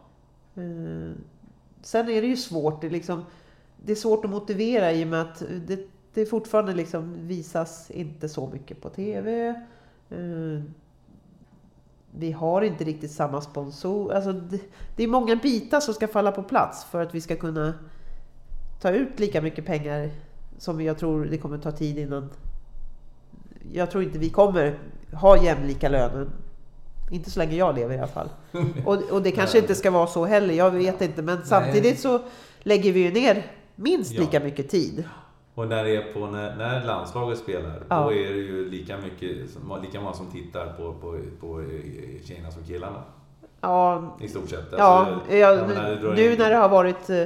Om det skulle gå fram till en semifinal där ni var då 0-3, så vet ju att då sitter det är i och för sig samma sak med handbollen. Det är inte så många som går och tittar på herrhandboll överallt i Sverige i alla fall. Men när landslaget går bra helt plötsligt, både tjejer och killar, då blir det fokus. Ja. Så att, och sen är det ju mer fokus i södra Sverige på handboll till exempel. Där är det ju Skånelagen har ju en viss dominans och Göteborg. Men för landslaget är ändå medialt sett intressant, eller hur? Ja. Det är det ju. Men när det inte är mästerskap, då är det lite mindre. Och när det inte går bra, då får vi ju rubriker för att det inte går bra. Så att vi får ju ändå lite uppmärksamhet. Men vi behöver ju höja statusen på damallsvenskan. Hur gör vi det då? Nu när vi talade om det innan, att nu börjar den svenska ligan bli sönderköpt. England har vaknat och Frankrike lite sen tidigare, Italien och allt vad det nu är. Och det är ju pengar, såklart. Jag menar, skulle jag stå här idag och välja om jag ska spela i Sverige eller i England, om jag fick välja, då tar jag England för de har ju bättre löner. Eller Tyskland. Eller Frankrike. Ja. Men däremot så har de Spanien och Italien, de här, de har ju inte så speciella löner. De är ju som Sverige. Och då kan man lika gärna spela kvar i Sverige. Hur ser du på att de här de här stora herrklubbarna, om man säger så, traditionellt sett stora, Manchester City, Arsenal, Chelsea, om vi ska säga börjar satsa på tjejerna? Det är ju jättebra för damfotbollen i det stora hela. Kanske inte för Sverige då, rent så, men rent för damfotbollen. Ja, det finns ju en dröm. Du drömmer om att få spela Premier League i England. Precis. Och franska ligan är ju minst lika bra. Och tyska är också ganska bra. De är ju i final år efter år i Champions League. Så det absolut. Och det är ju bra liksom att Chelsea både har dam- och herrlag till exempel. Eller sådär. Det slår och då tror jag att det kommer in mer pengar. Och sen är det ju lite i Sverige så visst, det finns AIK och AIK, damer och herrar. Men i Malmö så heter ju inte Malmö, då heter de ju Rosengård. Men att det behöver komma in lite mer pengar i damfotbollen i Sverige för att vi ska kunna locka tillbaka de bästa stjärnorna. Om det någonsin går. Det är ju inte säkert. Och, det är ju svårt. Vi har ju varit världsledande i damfotbollen många år. Ja. Men sen har de andra länderna kommit ikapp och förbi. Och de har satsat mer pengar. Och de har fått in pengar också. Jag satt med Håkan Sjöstrand som är generalsekreterare är han väl, för fotbollsförbundet. Och här för någon vecka sedan jag skulle göra Manchester City, Manchester United, och han skulle åka till Rotherham för tjejerna skulle spela sista landskampen. Och det var ju fullsatt. 12 000 i Rotherham. 12 000. Det var helt fullsatt dammatchen. Det är häftigt. Och det var en friendly, som man säger. En friendly, en vänskapsmatch också. Precis. Så att nog finns det ett intresse som börjar gry. Det gör det ju. Och sen, man kan ju också jämföra med att svensk herrfotboll har ju inte heller så mycket pengar om man jämför med ligorna i England och Tyskland och Italien och alla de här. Det gör ju också att det kanske är svårt för oss att kräva så mycket mer pengar, för att det finns inte pengar inom fotbollen i Sverige. För svenska ligan är ju den är ju medioker. Ja, om du jämför den på rankingen så är den på 20:e plats någonting i Europa. Ja, och det är kanske svårt för damfotbollen att vara med i utvecklingen. Ska det bli så att vi fostrar och så säljer vi vidare? Är det så vi ska? Så är det på här sidan. Ja. Vi försöker få fram och hitta talanger och så sälja en Alexander Isak eller en Zlatan eller vad det nu är för någonting för jättemånga miljoner, och så tryggar verksamheten en lång tid framåt. Så får man hoppas att de kan bidra i landslaget, så kanske det på ett sätt ger tillbaka. Det kanske är någonting sånt vi får leva med.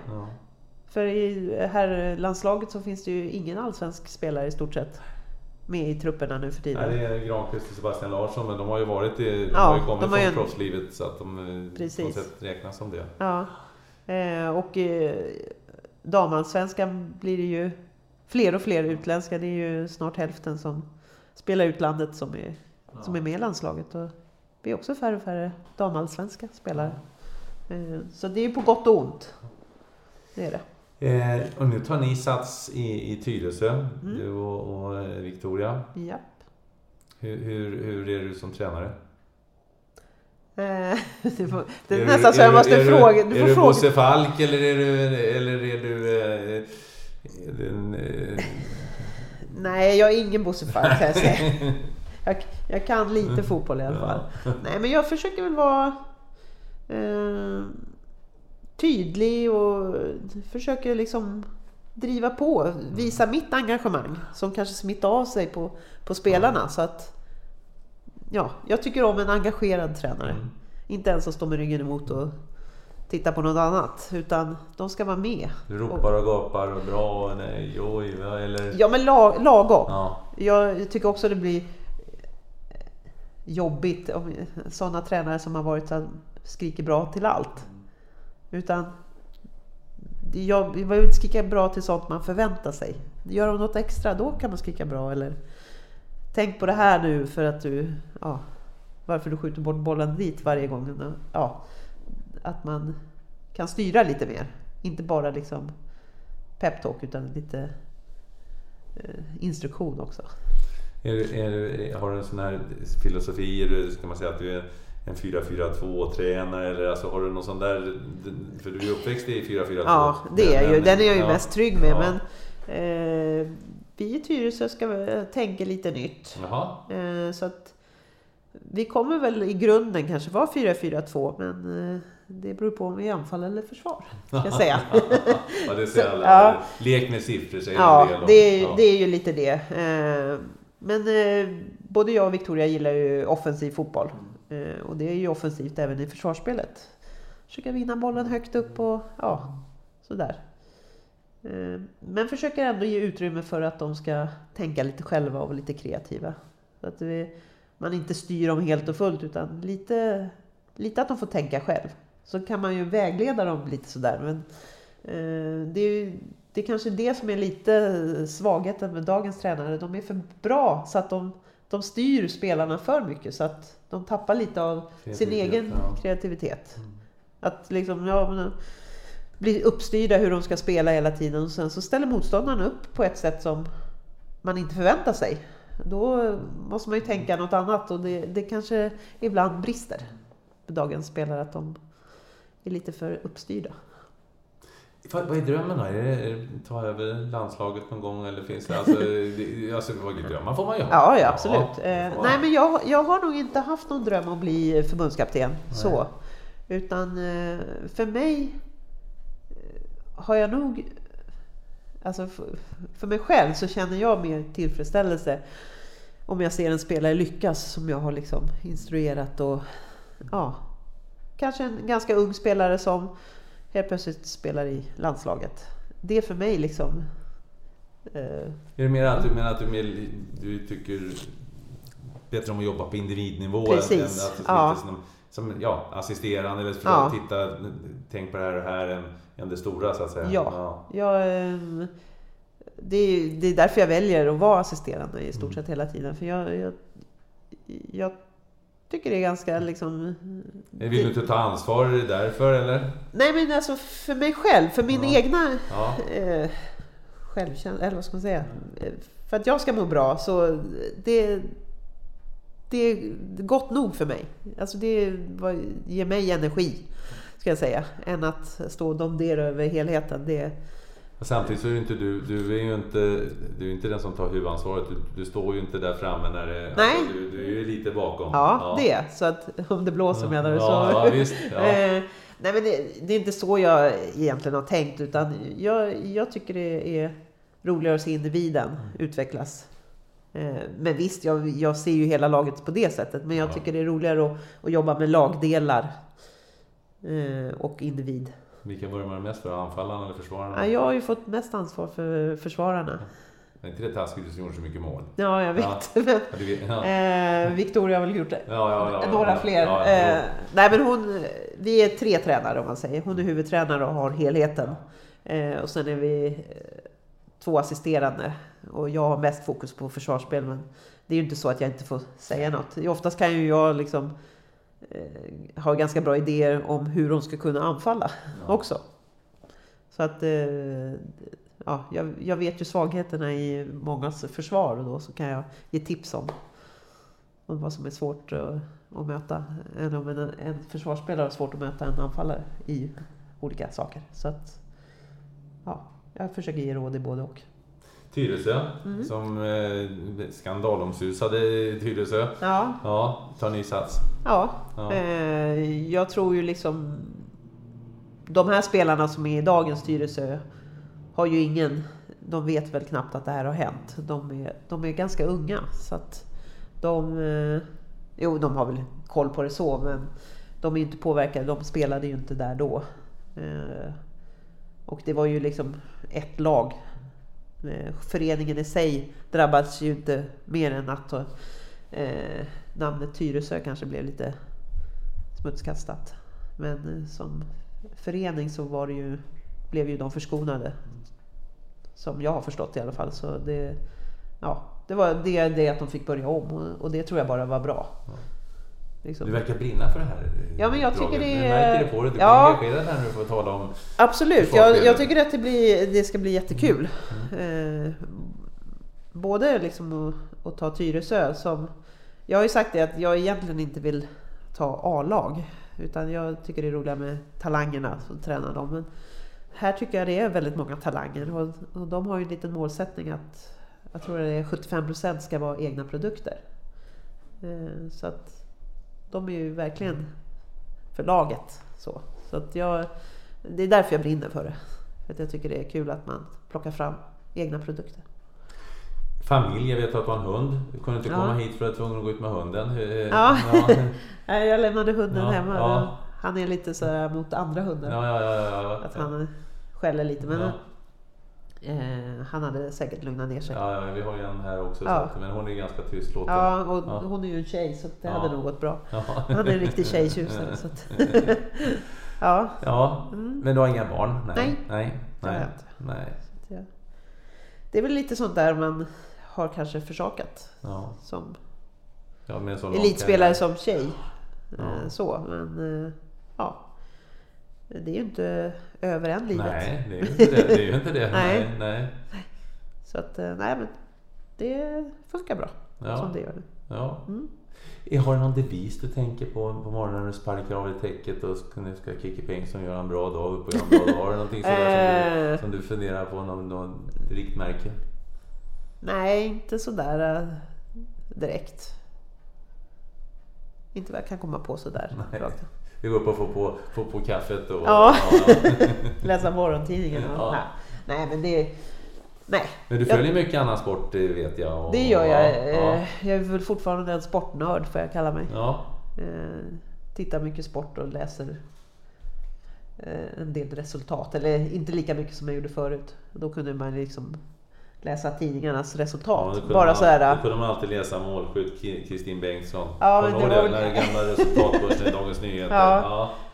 Jo, det var väl lite kul att se sig själv i tidningen ibland så. Det var bättre det än att bli intervjuad, för det tyckte jag var jobbigt då. Ja, men det går ju gått bra det här. Nu är det ingen fara. Nej, det är lite kul till och med. Jo, det är det. Hur ser du på nya landslaget då? Eller det landslaget som nu har kvalificerat för VM? Nej, men jag tycker att de spelarna har ju börjat få lite erfarenhet. De har varit med ett par mästerskap nu. Så att jag tror att det ser lovande ut. Och jag tror Gerhardsson börjar få lite fart på det också. Det var lite trögt i början, men det har ju typ varit likadant nu ganska länge. Efter Pia tog över, efter Marika och Denneby. Det har varit lite samma. Att det behövdes verkligen en ny röst. Och det tror jag bara var gott. Det är inget ont om de andra. Att de har gjort jättebra jobb och är jätteduktiga. Men ibland behöver man göra ett byte. Och, det är samma som att ibland måste man byta ut spelare. Jag läste att idag faktiskt att fransk fotboll, Ballon d'Or, ska börja dela ut guldbollen även för damer nu, så att det blir dubbla priser. Har vi någon Ballon d'Or-vinnare i Sverige? Inte just nu, tycker jag inte. Framförallt så är det ju därför att vi inte har... Men vi har inte gått så långt i klubblagen. Vi har kanske ingen... Så landslaget har heller inte kanske presterat en... vi har ju ett OS-silver, men det har gått lite trögt. I EM gick det lite trögt och sådär. Men absolut om ett par år så kan säkert någon stor stjärna komma i vardagen. Det finns ju några talanger som är riktigt duktiga som kommer underifrån. De som finns nu... men det finns några intressanta som man hoppas mycket på. Men det är svårt att säga än om de kommer bli. Men det är många som har utvecklat sig jättemycket nu de här åren de har varit utomlands faktiskt. Men som Sofia Jakobsson och Magdalena Eriksson och Hedvig har ju blivit riktigt stabil i mål. som var kanske lite svajig förut. Men nu har hon ju spelat några år utomlands och känns riktigt stabil. Hon tycker jag ändå var en av de bättre i EM nu sist. Så att visst, det finns ju många, men kanske inte den här riktiga. Det är ingen Marta kanske än. Är hon bäst i världen fortfarande? Det vet jag har inte sett henne så jag kan inte svara på det faktiskt. Hon vinner priser fortfarande? Eller? Ja, det gör hon, men det vet jag inte. Ibland kanske hon gör det på gamla meriter. Jag vet inte. Hon är ju fortfarande duktig, absolut. Vi får väl se henne nu i VM nästa år här. Då kan man... Vad ska vi kräva av Sverige? Nu när du får sitta på den här sidan. Ja, det ska bli intressant att se vilka de får möta. Så. Men absolut ta sig vidare från gruppen. Och kvartsfinal minst. Ja, absolut. Ja. Det tycker jag absolut vi kan kräva. Det är bra, nu har vi satt det inte allt för högt. Men lite, minst kvartsfinal. Minst kvartsfinal ska vi, ja. Nej, men jag tycker topp 5 tycker jag vi ska vara. Tack Kiki för att du tog dig tid. Tack själv. Och lycka till nu med allting. Ja.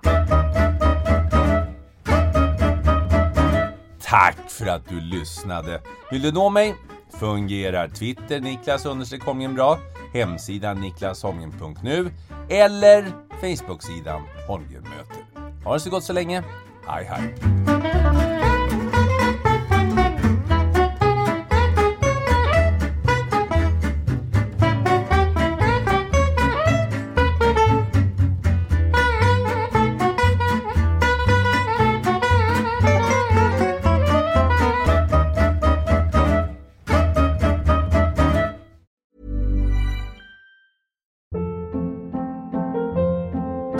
Hold up. What was that? Boring. No flavor. That was as bad as those leftovers you ate all week. Keke Palmer here, and it's time to say hello to something fresh and guilt-free. Hello Fresh. Jazz up dinner with pecan-crusted chicken or garlic butter shrimp scampi. Now that's music to my mouth. Hello Fresh. Let's get this dinner party started. Discover all the delicious possibilities at hellofresh.com.